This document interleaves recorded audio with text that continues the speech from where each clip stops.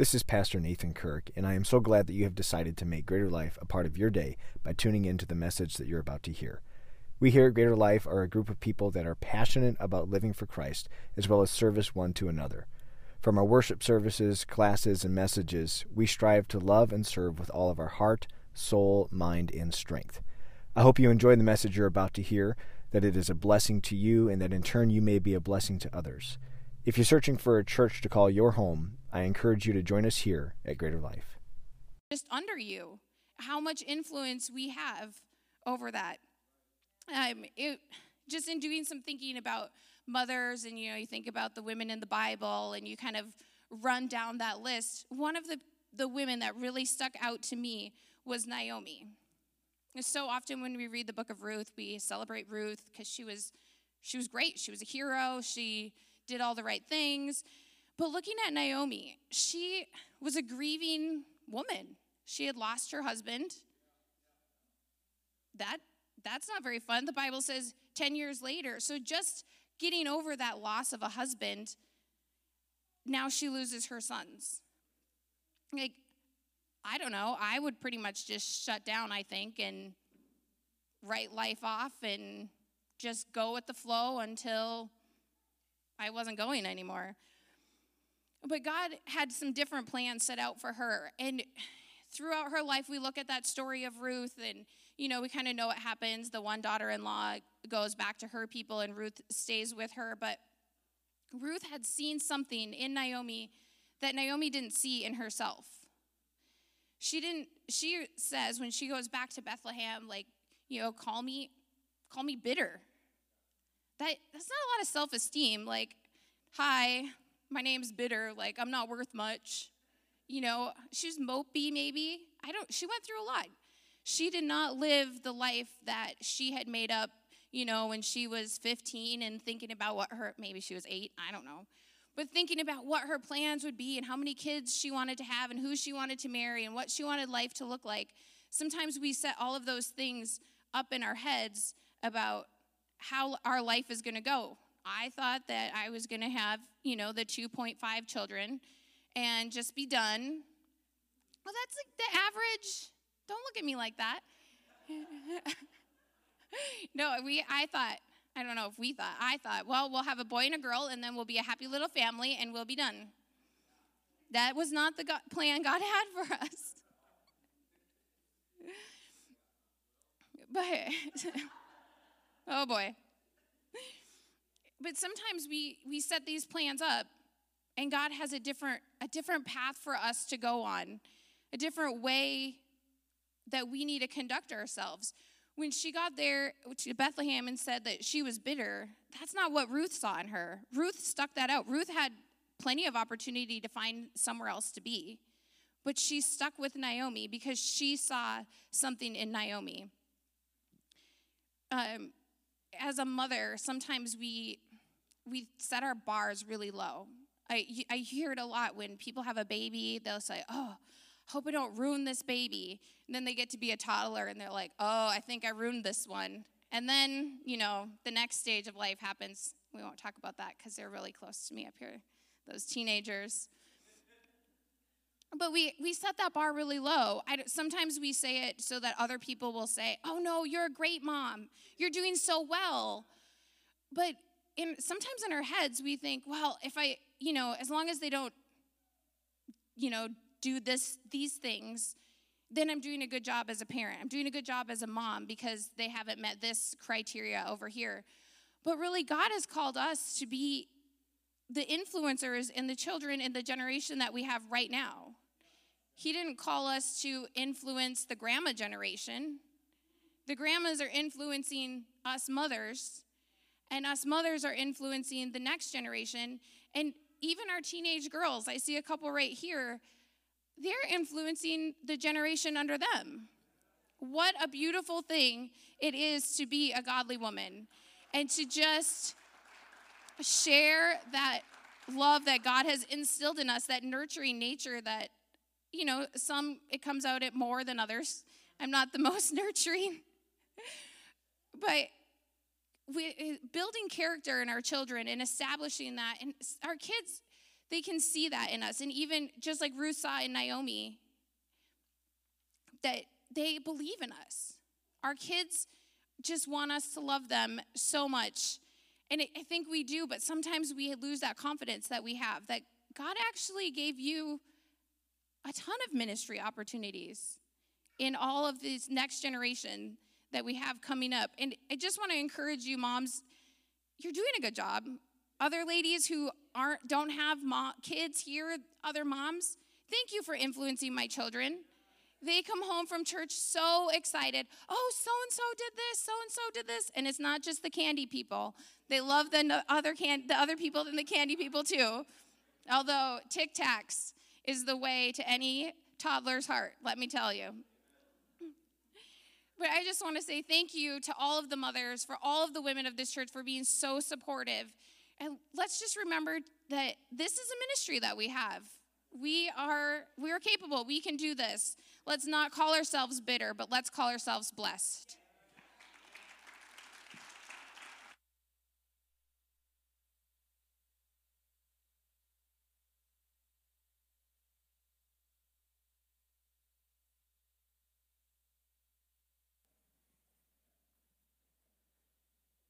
Wow, that was really good.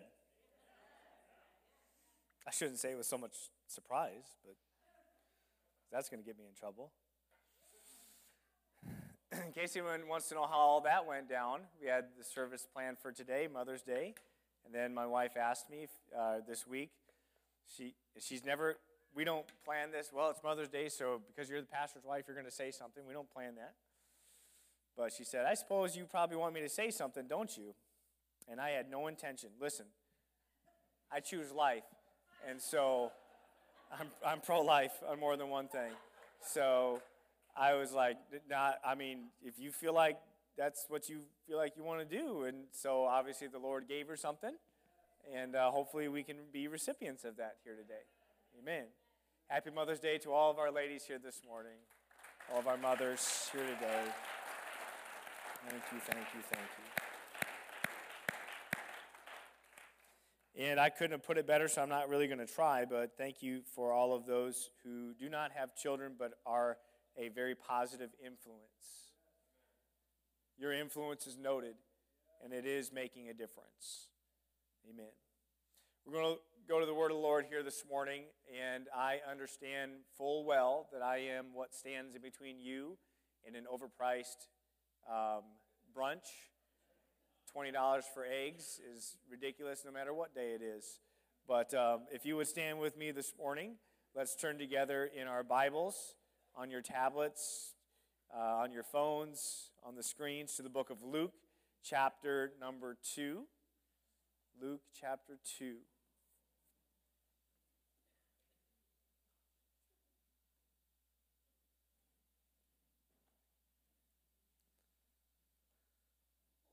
Amen.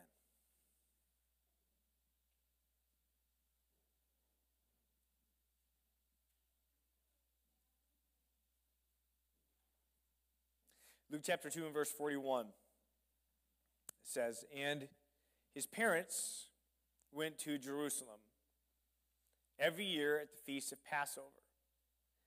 And when he, this is Jesus, was 12 years old, they went up to Jerusalem according to the custom of the feast. And when they had finished the days, as they returned, the boy Jesus lingered behind in Jerusalem. And Joseph and his mother did not know it, but supposing him to have been in the company, they went a day's journey and sought him among their relatives and acquaintances. So when they did not find him, they returned to Jerusalem seeking him. Now, so it was that after 3 days they found him in the temple, sitting in the midst of the teachers, both listening to them and asking them questions. And all who heard him were astonished at his understanding and answers. And when they saw him, they were amazed. And his mother said to him, that's when you know it's trouble. When mom and dad are both there, but mom steps up and says, I got this one. His mother said to him, "Son,"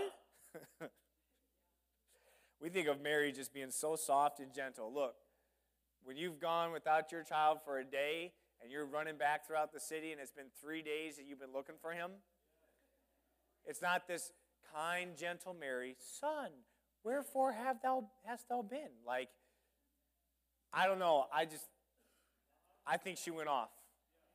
I think she let everybody know what was going on in that place. "Son, why have you done this to us?" Like all of you parents with gray hair are like, "What? Look what you did to me. Look, your father and I have sought you anxiously." And he said to them, "What are you looking for me for?" I mean, this is pretty bold for Jesus to say this as an adolescent. But he's like, "Didn't you know, Mom? Weren't you aware that I had to be about my Father's business?" But they did not understand the statement which he spoke to them. For a little while this morning, I do want to just preach to us and talk to us about a couple of things here today. And I'm entitling this message, "Mother, May I." Mother, may I. And why don't you greet somebody and wish a mother a happy Mother's Day?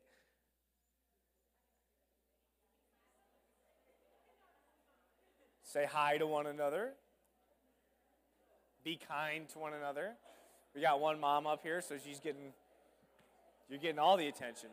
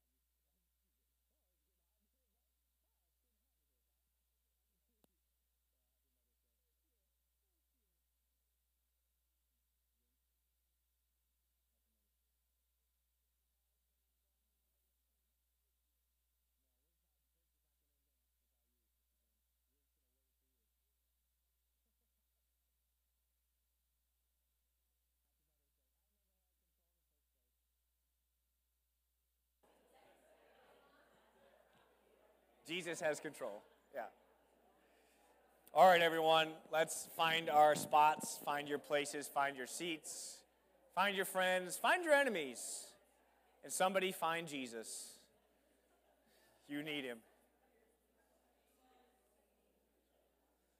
Amen.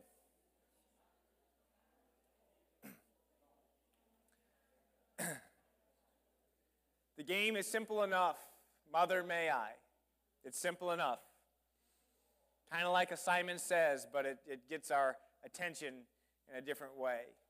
Where one person stands in front of a group of other folks, and the children are all gathered in a line together, and the person at the front of everybody else says, "Take 3 steps forward." And the line has to say, "Mother, may I?" before they take those steps. And the person standing at the front, the mother has to respond and say, yes, you may. Do you want to play that this morning, anybody? Some of us are like, no, it's raining right now and I don't feel like moving. So, but it's a game of permission. Do I have permission? Do I have the permission, mother, to do this thing? Do I have your permission to take this step? We're living in a world today, obviously you might know where this is going in a sense, but we can bear this out a little bit. We're living in a world today where our culture and our society, especially within our culture, is attempting to remove the necessity of children asking permission to do anything. Getting to the point where children can go see a doctor and ask for their parent to not be present, so that a doctor can begin to, I'm sure, practice the purest form of medicine on that child's behalf, and to help that child make medical decisions, potentially life-altering decisions. This last year, I try to be really careful from behind this pulpit to not get into too many current events or political issues. I want to tell you something. This last year, our family went on a journey of embarking into homeschool with our children, something we didn't think we would really have to do for a while. Now, I'm not standing up here telling anybody that that's what you should do or anything like that, but what I am telling parents, aunties, uncles, grandparents, whoever you are, be careful, be watchful, be vigilant over what this world is pouring into the minds and the hearts of your children. Just because a government places them in that position of authority doesn't mean that we need to or should give our authority and our influence over to the systems of this world. Is that okay this morning? We embarked on that journey because as we went to walk through our school last year, right before the beginning of the year, to go and give it a walk through, we hadn't been able to be in there for over a year because of COVID. And as we walked through there, we saw signs and red flags and sirens that started going off in our minds and our hearts and our spirits that there was something that wasn't right there. As we walked through, there were a number of different signs and things that we saw that really started to concern us, but one of the primary things that we saw as we went through that school was a sign that said, "All are welcome here." Now, this all are welcome idea might sound like it's a good thing, because as anything that our world has done, it has co-opted the agenda of positivity and inclusiveness and welcoming. And it's co-opting people and connecting you with causes that are not just negative, they are anti-God. Is this okay this morning? And as we go through there, it's this pastel-type, rainbow-colored sign on the door that said in the hallway that said, "All are welcome," and it had the symbol for male, female, and transgender in our elementary school. Nobody asked us permission to put that up. Nobody asks permission to allow that to be displayed and to take place.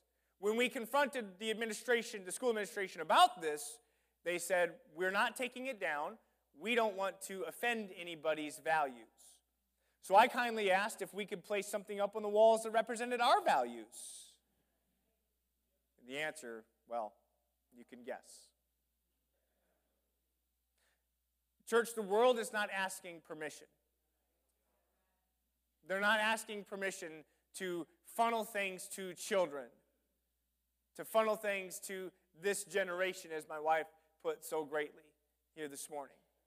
They're not asking permission. They're doing everything that they can do to work around you to get to your children.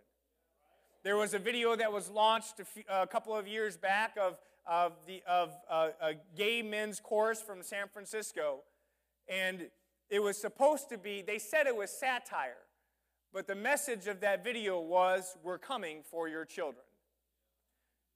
And that's not just something you read into that, I think that's what they're trying to say. They literally said, we're coming for your children. Now, we take that as, and the world paints that and positions that as saying, well, it was just satire. But can I tell you today, it's not satire. They're coming for your children. And they're not asking permission. Children here today, adolescents, teens, and even those of you in your 20s that are maybe in 30s or 40s that are still under your parents' roof. Let me just tell you something today, that there is wisdom and protection when you go to your mother and your father and you put yourself under the proper authorities in your life that God has established, and you act in those boundaries that are placed in your life. It doesn't feel good, but it's not about feeling. Being safe and in God's will is not about feeling good. Can I get a witness here today? Because can I tell you something? It's counterculture, and you're not going to feel good about it. You're not going to feel good when all your friends are doing something else. You're not going to feel good when all your peers are going in another direction. Families here today, you're not going to feel good when those friends that you've connected with at the park or at the mall or wherever it may be that you're connecting with them, they're going in different directions. It's not going to feel good. But doing right is not about how you feel.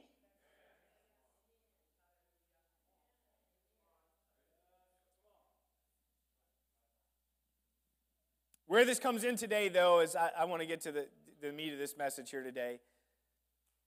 Jesus here he is as an adolescent. He is God, manifested in the flesh. And he has left his parents. He let them go, and he just stayed behind. The symbolism here is pretty powerful, that Jesus stays behind in Jerusalem, and then 3 days later he's discovered. It's pretty powerful symbolism, even from the very beginning there, of what's taking place, and it's pretty interesting. But here we have Joseph and Mary who are going on their journey without him. They find that he's missing, and they frantically search for 3 days. He's gone from them until finally they find him in the temple. And Mary speaks up and says, "Why have you done this to us? Look at us." Like that look is saying, it's obvious and it's apparent. We have been a wreck. We've been a mess. You can see it on the way that we're carrying ourselves, that we have been in a fit about where you've been. We've been seeking you anxiously. And Jesus answers them and says, "Why did you seek me? Didn't you know that I had to be about my Father's business?" Now, in the Kirk house, if that interaction takes place, we just have a time of repentance. That's what we do. We have some discussion about that. Amen. I won't say anything else. Just let you run with your imagination on that one for a little bit. Not too much, though. Mary and Joseph, however, didn't possess the understanding of what Jesus as a child meant. But there was something about those words, "I must be about my Father's business." It denoted vision and a mission. And it was up to Jesus' parents to facilitate the purpose of Jesus' life. This church, brothers and sisters, from our eldest of elders to our teenagers here in this sanctuary, it's up to you to help in the facilitation of the lives of children and where they're going and what God has called and placed on their lives. Teenagers, you have more of an influence than you could possibly realize. They're watching you. And I know sometimes I've heard, well, that's too heavy of a thing to put on somebody. I don't care. It's not too heavy for you to carry. You need to know the truth of it. You need to know the reality. They're watching you. Our children are watching how you worship. They watch how you respond to the word. They watch how you pray in the altar. They watch how you dress. They watch how you carry yourself. They watch how you conduct yourself. They listen to the words that you say. They're watching you. You're much cooler in their eyes than their mom and dad could ever possibly be. Coolness has skipped past us a long time ago.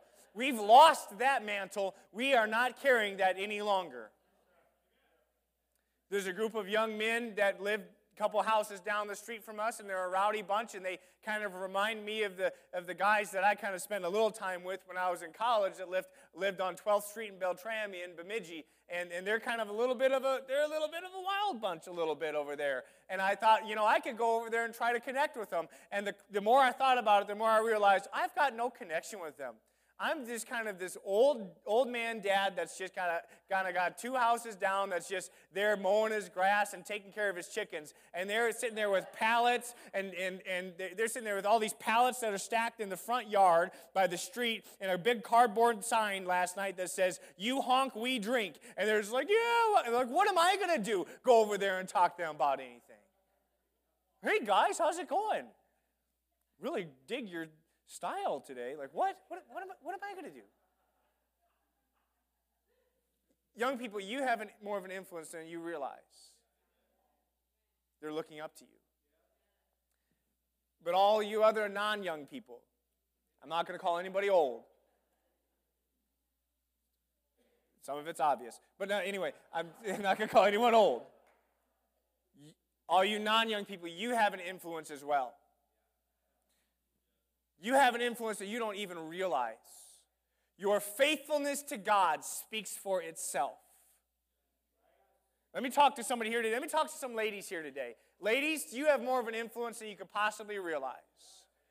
God has given, this is Bible, so I'm fine with this, but the Lord has granted to men and put on men the responsibility and the mantle of authority. That's not something we ask for, and we don't swing that around like we're like someone special. Oh, look at us. But God's given to men authority. But ladies, you know what He's given to you? He's given you influence. He's given you influence. And influence goes a long way. Influence in its proper place and authority in its proper place is God's design for humanity to work together. Ladies, you have influence. You may never stand behind a pulpit. You may never grab a microphone and sing. You might never play an instrument or anything like that. But can I tell you, your faithfulness to God and your relationship with Him is more influence than you could possibly realize.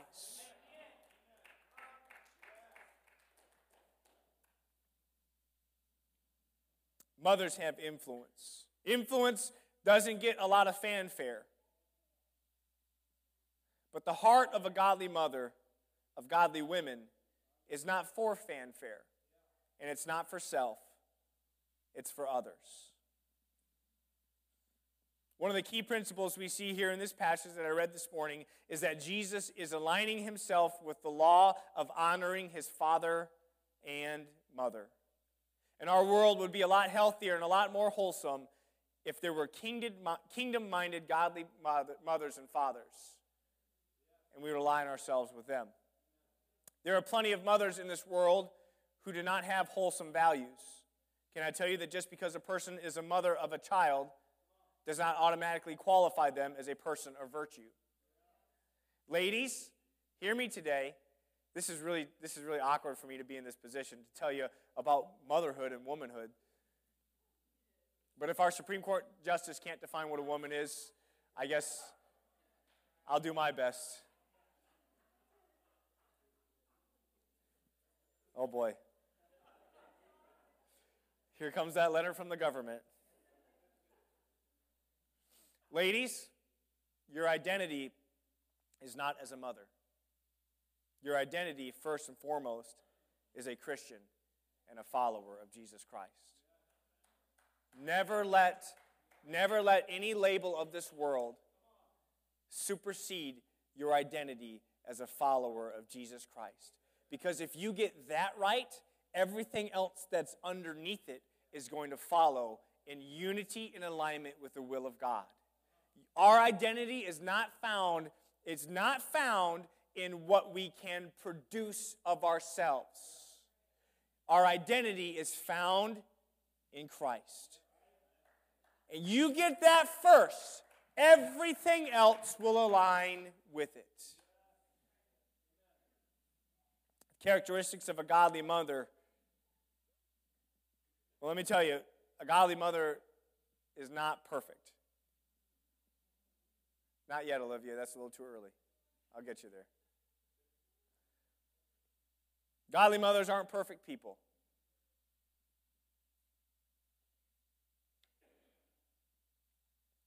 We're not committed just to that image of perfection. But somebody who is committed to God through prayer and reading His Word, that's the characteristic of a godly mother. Let me just say that again. Don't commit yourself to an image that you can't live up to anyway. The image of perfection in this world, or motherhood or womanhood, don't align yourself with the image of womanhood of this world anyway, because the world doesn't even know what that is. Oh boy. Did you know that some of the greatest achievements in the last couple of years by women are actually done by biological males? Anyway. Is this okay this morning? That weird anybody out? That's womanhood to this world. Womanhood to this world has gotten so twisted and messed up. You can't rely on that to set the image for you. You're not living up to an image. You're living up to a call. If you try and live up to just an image, you'll never get there. But if you live up to the call that God has placed on your life, and ladies, you know what God is calling you to? He's not calling you to success in the image of this world. He's calling you to relationship with Him. That's what He wants. Not committed to an image, but committed to God through prayer and the reading of His Word. Now, don't get me wrong, some of you feminists in here, that just means that you're just a lady in the corner sitting and praying and reading your Bible and not doing anything. Let me tell you something. A woman who is in touch and in tune and walking with God is a force to be reckoned with in this world. I'm going to be honest with you here this morning. I'm going to be real with this here today. When women start praying and they start really getting after it, I get scared. And I just melt into the backdrop, and I'm like, Lord, you got to do something here, because I don't want to mess with this tornado. It is a hurricane. Let me tell you, ladies, when you walk with God, you've got influence. You've got influence in this world. You're not just some quiet, sit in the corner, knitting. Not that there's anything wrong with that, but you're not just relegated to a kitchen somewhere and cooking and cleaning, and that's what a godly woman is. No, a godly woman is somebody who's aligned with the Lord, and then you use your influence to specifically influence and impact people's lives. And you can do that. You say, who, me? Yes, you. Yes, you. You can do that. You can help steer things. You can help move things in the right direction. Amen. So receive that. I have to be really careful because I'm talking to mothers like I'm some expert. What gives a woman directive is to use her influence in the right ways, the ways God would have done. Characteristics of a godly mother. Godly mothers trust God for every need. You know what men do? Men, we put it in our own hands. There's a need, I'm going to take care of it. There's a need that we have, I'll do it. I'll work more hours. I'll fix this project. There's a problem over here, I'm going to take care of it. It needs to be broken so I can fix it. Like I'm going to go take care of something. That's what men do. Men are just kind of doers. And we just kind of start breaking stuff and fixing stuff that doesn't even need to be messed with. A godly mother trusts God for every need. That's what we find from the Word of God. And mothers understand that God supplies these needs. And this is beyond financial needs or tangible situations. But God supplies the emotional needs and support. Men don't usually see those needs.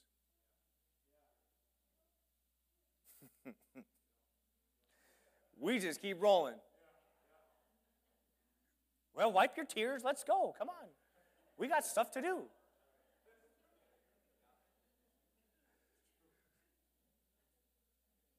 But godly women, you see that need and you recognize that God is the supplier of that need.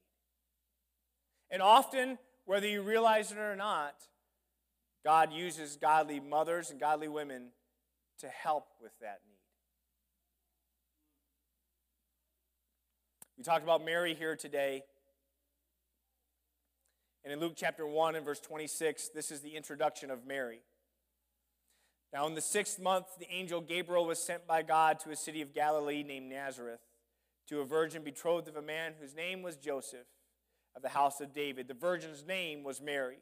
And having come in, the angel said to her, "Rejoice, highly favored one. The Lord is with you. Blessed are you among women." But when she saw him, she was troubled at his saying and considered what manner of greeting this was. I really like that. Because when an angel comes to you and says, "Rejoice, the Lord's with you, you're blessed," it's like, thanks. What's the catch? You know what men do? We're like, awesome, this is great, let's go. And women see layers. Men, we're just like, there's an angel here. Time to go, guys. Woo! And women are like, hold on a second. This is great. What are you talking about? And why are you here in the first place? How did you even get in?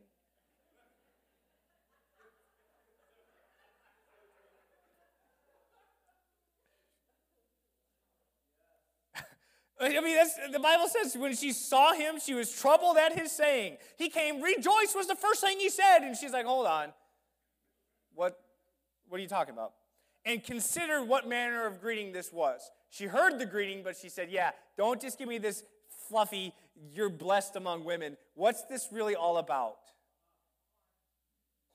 The angel said to her, oh, don't be afraid, Mary, for you found favor with God. You found favor with the Lord. These events at the introduction of Mary mirror in many ways the final interaction we see with Mary that she engages in Scripture in John chapter 2. I'm going somewhere with this morning. Just hang with me for a while. Is this all right? Good. In John chapter 2 and verse 1, it says, on the 3rd day, there was a wedding in Cana of Galilee, and the mother of Jesus was there. Now, this is when Jesus is about 30 years old. And if we know anything biblically or scripturally, 30 years is when the Levites would begin their ministry. He wasn't a Levite, but still it's the notion of that's when ministry would start to kick off, the priesthood. On the 3rd day, there was a wedding in Cana. The mother of Jesus was there. Now, both Jesus and his disciples were invited to the wedding. And when they ran out of wine, the mother of Jesus said to him, they have no wine. I love this so much because you know she's saying something else, as mothers do. Mothers will say, the cats need food. Children know what that means. Children don't just sit there and be like, yeah, you're right. They're like, oh, okay, time for me to go do something about it. The mail's here. What does that mean? Go get the mail. The floor's dirty. What does that mean? Pick it up. I just feel a witness right now. Just some parents just are feeling this right now. So Mary says to Jesus, they have no wine. Jesus said to her, bold. Woman? I can't even look up when I say that. That's the boldness of Jesus. What does your concern have to do with me? My hour has not yet come. And I just wonder if the reason why we have the last thing we hear about Jesus in Mary and Joseph is that it's Jesus as an adolescent driving his mom crazy because he ran away. And the very next thing is him saying, is it my time yet or not? Mother, can I handle this? May I do something about this now? Mother, may I? I wonder. That's just me inserting that here today. He says, my hour has not yet come. And his mother, I just love it. Like, I love these family dynamics. Says to the servants, doesn't even answer Jesus. I'm pretty sure Mary, if we didn't know she was Jewish, I'm pretty sure she would be Minnesotan. It's so passive-aggressive. It's so great. She just says to the servants, whatever he says to you, do it. Can I tell you, these are the last words of Mary in Scripture. I wonder if those could be our last words and words that we live by. Whatever Jesus says to you, do it. Words to live by. We're talking about famous last words. Famous last words. Whatever Jesus says to you, do it. Do what he says. You know the rest of the story and how this goes. But it is this notion that whatever Jesus says, you had better do it. And Mary could say this with all confidence because she herself had already been obedient to the Lord. Whatever had been asked of her, she had done. And it's important for us to realize what this meant to Mary. What this meant to Mary was that, and then also what this can mean to you, because what this meant to Mary is that, what it meant to Mary is that at this greeting of Gabriel that came to her, the initiation of her in Scripture, is that from that point on, she would have to suffer the indignity of becoming a pregnant mother before marriage. This would make her, herself and Joseph and Jesus social pariahs within their community. If she shared her angelic visitation with anyone, it would mean that her reputation would be challenged by a complete lack of verification of this truth. And the very next thing we hear about Mary is at the wedding feast when Jesus is guided by his mother to step into the work for which he came. And at this point, there were no healings, there were no miracles, there were no demons cast out, there was no confrontation of the religious leaders. All that they had to work on was a promise. Once this miracle was let out, the ministry and the life of Jesus would start to advance to the cross. Once this miracle took place, it would put him on track to continue. It would be the tipping point. That would be miracles and deliverance from demonic possession and influence and challenging the religious leaders. It would be one thing after another that would set Jesus on the track towards the cross. Once this miracle was done, it was the inevitable march towards Calvary. Jesus knew why he had come. He had to be about his Father's business. And it was up to a mother to say, now it's time. Mothers, you have an influence on your children. Some of you are really not going to like me for this. But you have an influence on your children to release them to the hands of the Lord and for the purpose that he has placed on their lives. Mothers, love your children, instruct your children, influence your children. No matter where they go in life, they are always going to love you and care for you, but you have to give them to the Lord.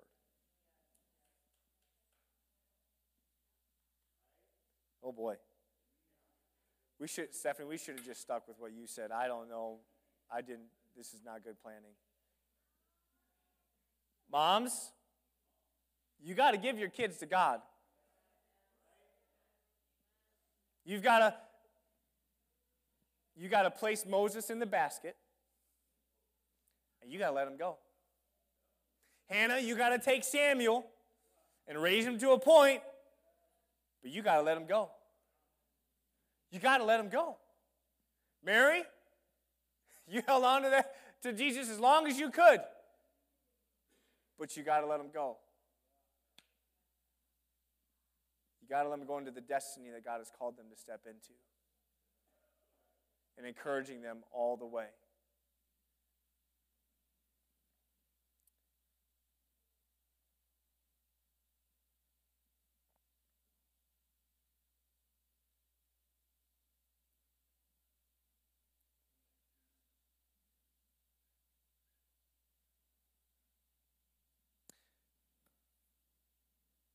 In the story that we open up with here this morning in Luke chapter 2,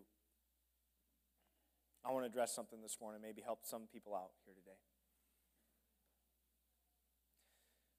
We read about Mary and Joseph going back to Jerusalem to find Jesus. In your Bible, that's the last time we read about Joseph. You don't read about him again. He's out of the picture. And I don't believe it's because he's an absent father. Many scholars would believe that somewhere between Jerusalem and the wedding in Cana, somewhere between the calling of the disciples and Jesus stepping into the calling of the ministry that he came to do, and the work of the Father, somewhere between there, Joseph died. And there's Mary all by herself. Now, whether that's true or not, I don't know. That's kind of looking into this a little bit, but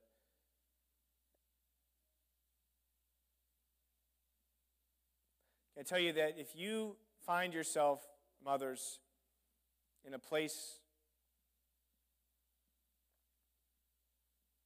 where the father is not in the picture,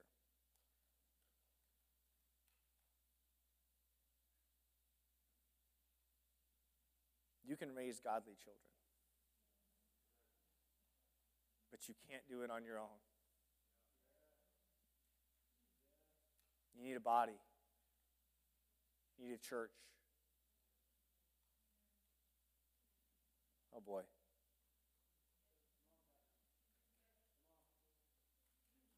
You need people to help you.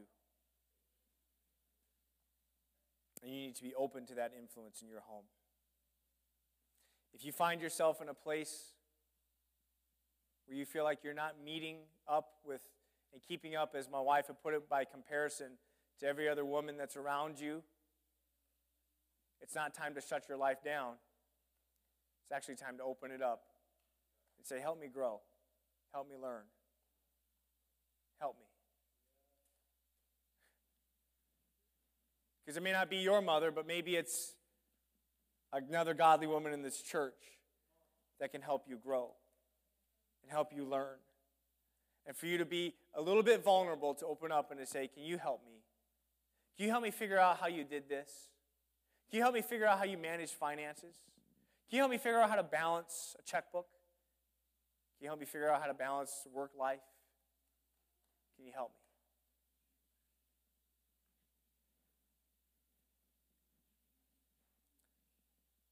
Because quite frankly, children, when you introduce children into any equation, they add a level of chaos that's about enough to make anybody want to just throw their hands in the air and say, I'm done. I'm done. Here's a ball. Go play in the street. I don't care.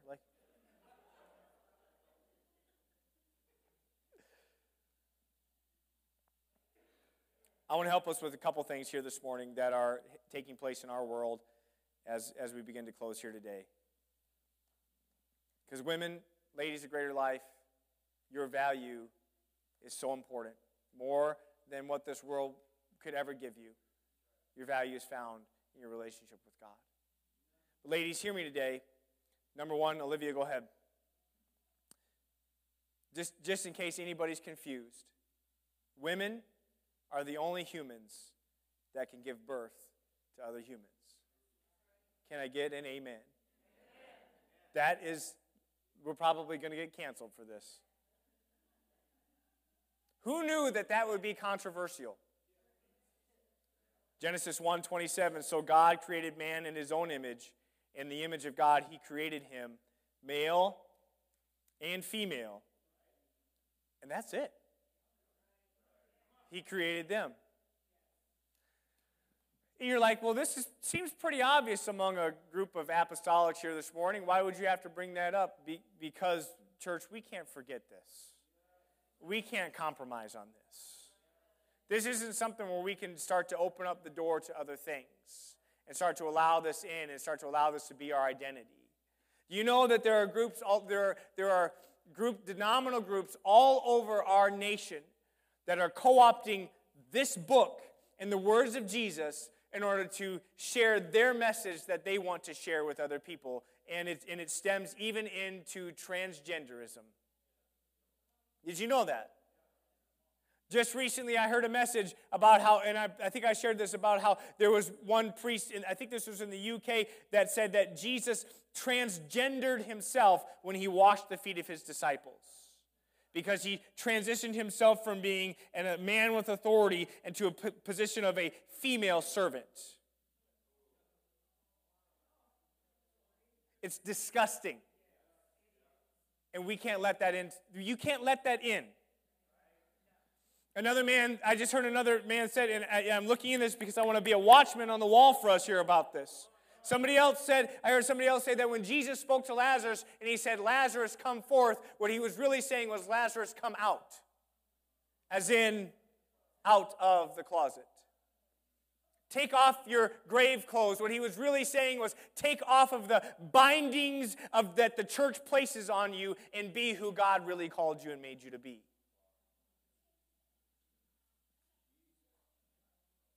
It's toxic, church. Now, the words that are being put out there, and listen, don't let Twitter run your life. But don't let whoever owns Twitter run your life. Man, okay, I got to focus. This is Mother's Day. We're supposed to be happy. But we have politicians and senators, people in influence and authority in our country that are not celebrating women today, but they're celebrating birthing bodies. That's the new term. Women are the only humans that can give birth to other humans. I hope that's okay.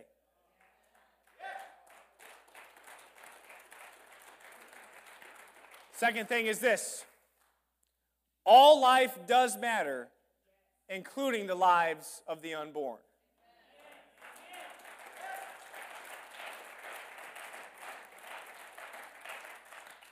Genesis 2:7, and the Lord God formed man out of the dust of the ground and breathed into his nostrils the breath of life, and man became a living being.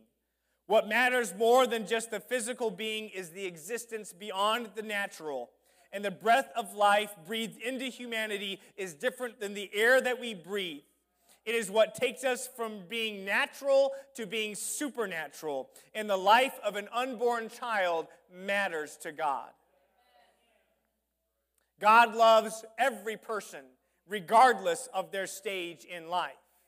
To the person on life support that's in a coma, to the baby that is in their mother's womb, God cares about everybody in between, there from the beginning to the end and in between. He cares about every single life.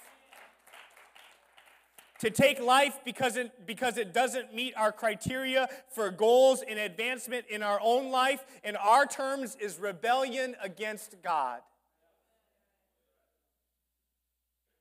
Ezekiel 18:4, the Lord says this. He says, behold, all souls are mine. They belong to God. They're not up to us to do with what we want to do with them. Psalm 139, verse 13. The psalmist says, "For you formed me in my inward parts. You covered me in my mother's womb.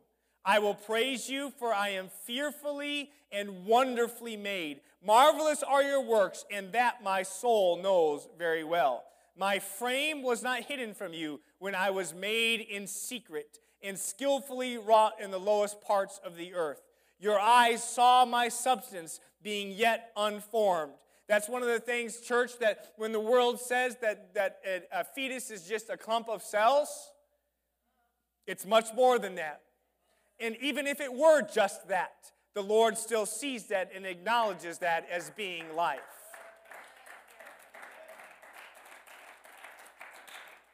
And in your book, they were all written. The days fashioned for me were as yet there were none of them.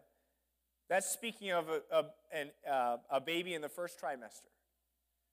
All life does matter, including the life of the unborn. And God has a divine purpose for every single person from womb to tomb. God has a divine purpose for every one of you. God knows and loves each and every person, and their souls are His and His alone. Let me just say this, and I need to keep rolling here today, but I don't want to be silent on this issue because this is not a political issue. This is a morality issue. Abortion is an industry, and it's an impersonal procedure because the person giving the abortion has no connection to that baby.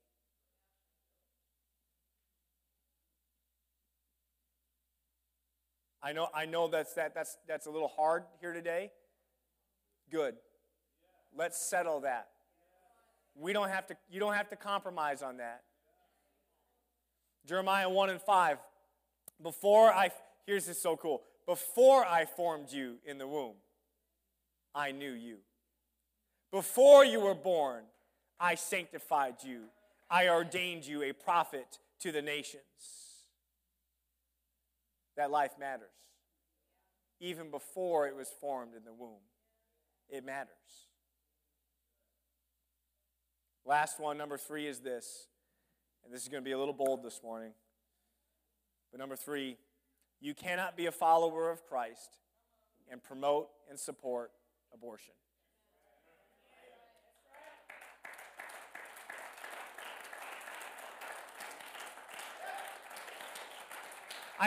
I understand that this is taking a little bit of a left turn from where Mother's Day service went. And I hope this is okay here today. Because we will not be silent about this issue. I'm not planning on saying, all right, church, let's go down to the clinic and hold up signs and protest. If you want to do that, you go ahead and do what you feel like you need to do. But something needs to be resolved deep in our hearts and in our lives to understand and to realize that we cannot be followers of Christ and promote and support abortion at the same time. There is no such thing as pro-choice. You are either pro-life or pro-abortion.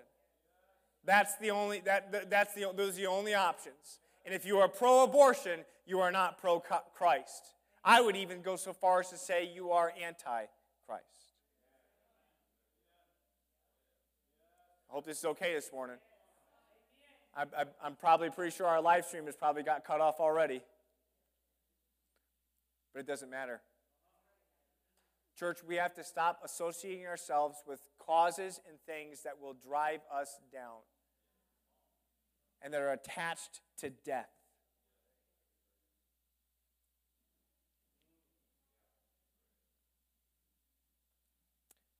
And let me close with this, musicians. I know I put you in a tough spot, but if you could just come and play something.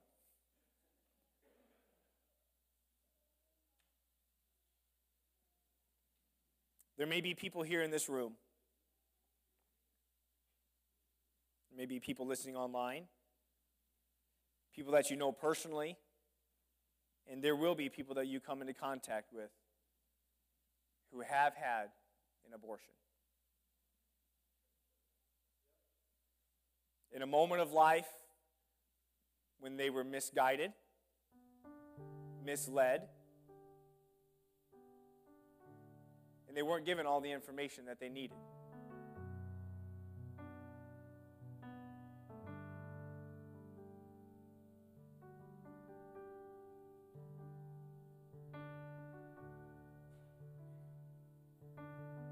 If somebody ever finds themselves in that place, has ever found themselves there, somebody you ever run across or come across has ever found themselves there, the good news of the gospel of the kingdom of God is this: you can repent. You can turn away from that. In church, we don't need to, and I would go so far as to say this: we cannot hold that over them. We can't hold that over somebody. Think of the decisions that you made in your life when manipulation was introduced. And an enemy spoke to your life. Somebody found themselves in a place making a decision that they didn't know what to do. And the right person with the right words came along at the right time and sowed some seeds and planted some messages and said, here's what you need to do. It can all be taken care of. Church, we don't need to hold that over anybody.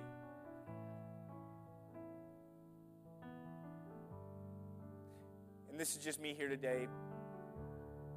But I believe that every child who's been taken by that procedure is in the arms of a loving Savior who cares for them very much.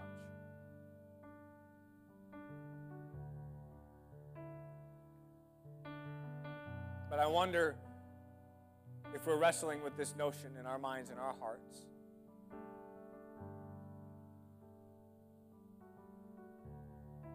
I kind of wonder if that baby in the mother's womb is simply just saying, Mother, may I? Can you just give me a chance? Give me a chance to live. Every life matters. Every life is valuable. Every life has an impact.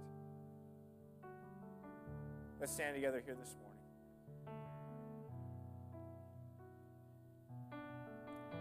As I understand it, we have a baptism here today, so Genesis, we're very excited for you. If you could go ahead and somebody could give her some assistance and help her with that, that would be great. We're going to go ahead and get into that here this morning, while it is yet morning.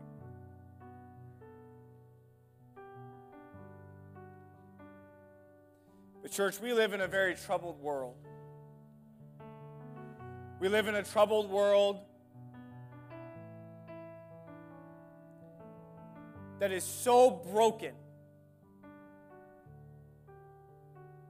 and so confused.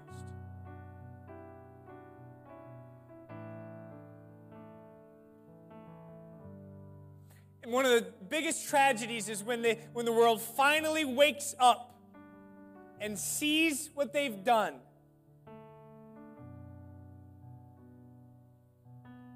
The horror that they will feel, the guilt that they can face, the shame of it all.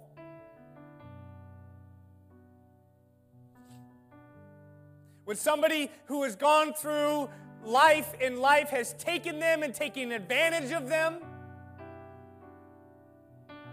and when they finally come to themselves and realize who they are and what they've done and what they've become, when they finally come to themselves in that pig pen and they realize this is how far I've really, truly fallen. Oh, the pain that they will feel, the conviction, and even condemnation that they can sense.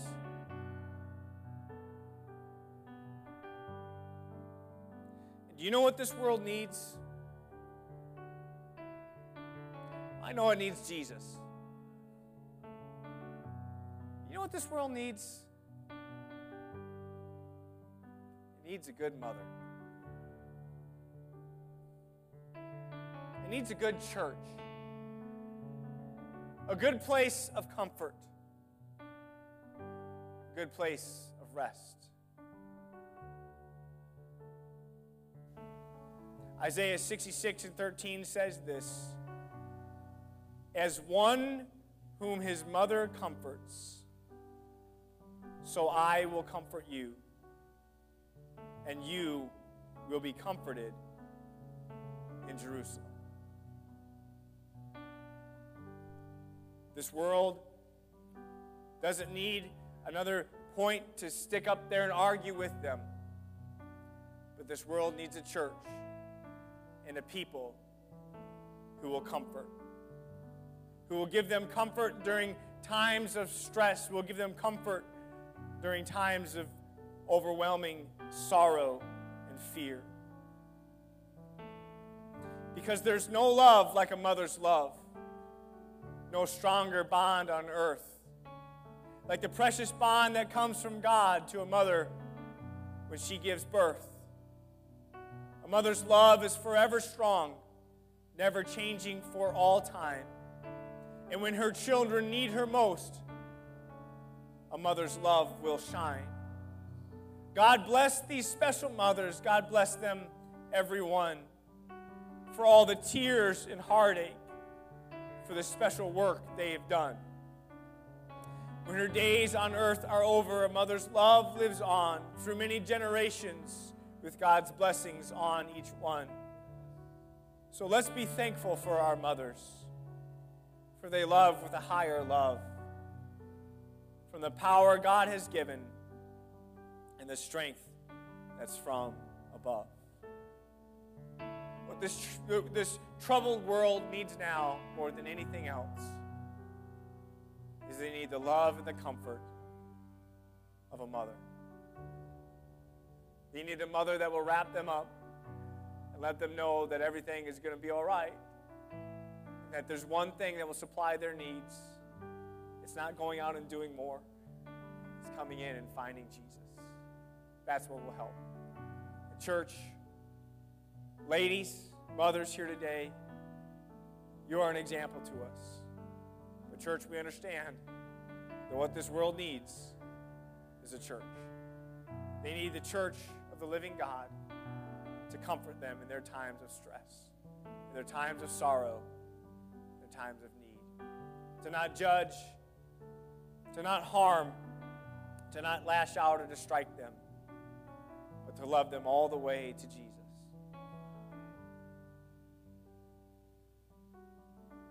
So the question you may be asking this morning is, how can I do that? It's why you were made. It's why you were created. It's why God saved you.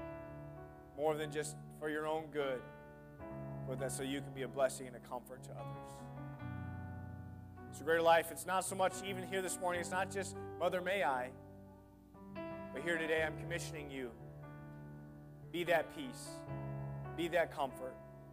Be what God has called you to be to this lost and broken, dying world.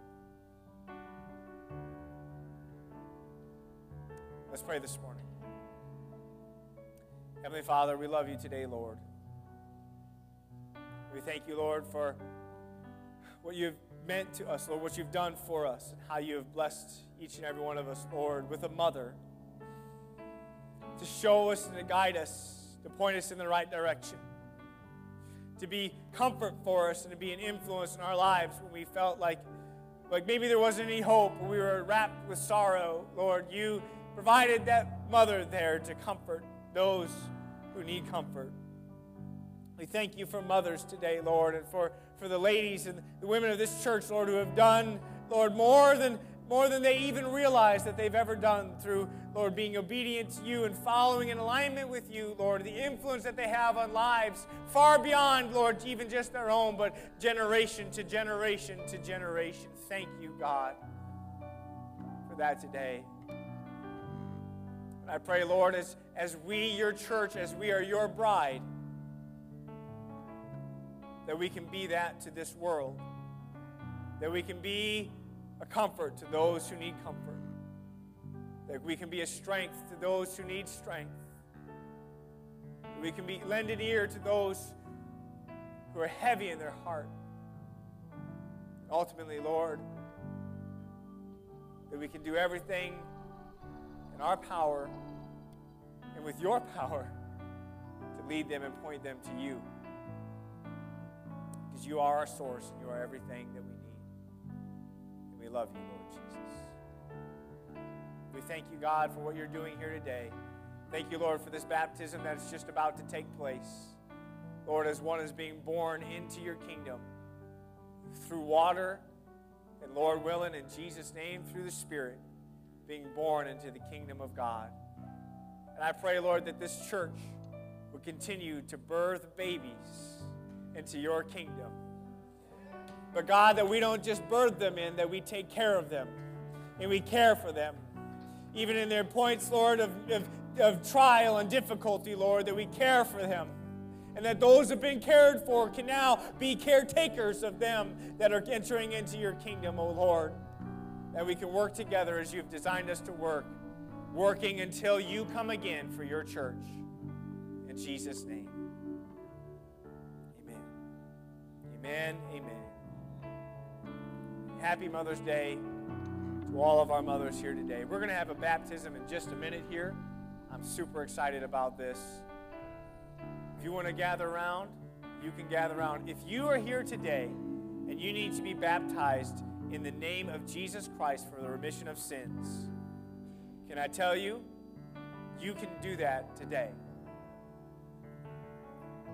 If your mother were here, she would tell you, you need to be baptized. But more than that, his word tells you that. His word is telling you that. And you just need to be obedient to his word. He doesn't need to tell you anything else. You just need to be obedient. Amen. So we're going to have this baptism in just a moment here. And here's what I'd like for us, it's kind of a setup, but here's what I'd like for us to do.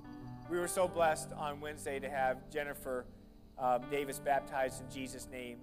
And the Lord filled her with the Holy Ghost just after a few minutes sitting there in the baptistry. It was a beautiful thing. It was so powerful.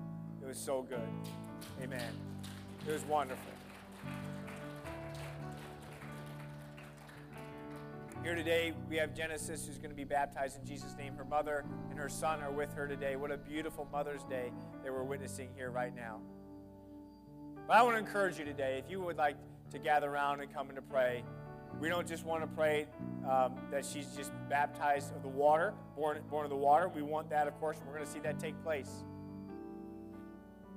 But I believe we need to experience a birth of the Spirit. That's where we need the church here today. So why don't you do this? Shake hands with somebody, and why don't you invite somebody? Why don't you come up here? Go ahead, shake hands and say, why don't you come up, and let's just pray this morning for Genesis that she's baptized in Jesus' name.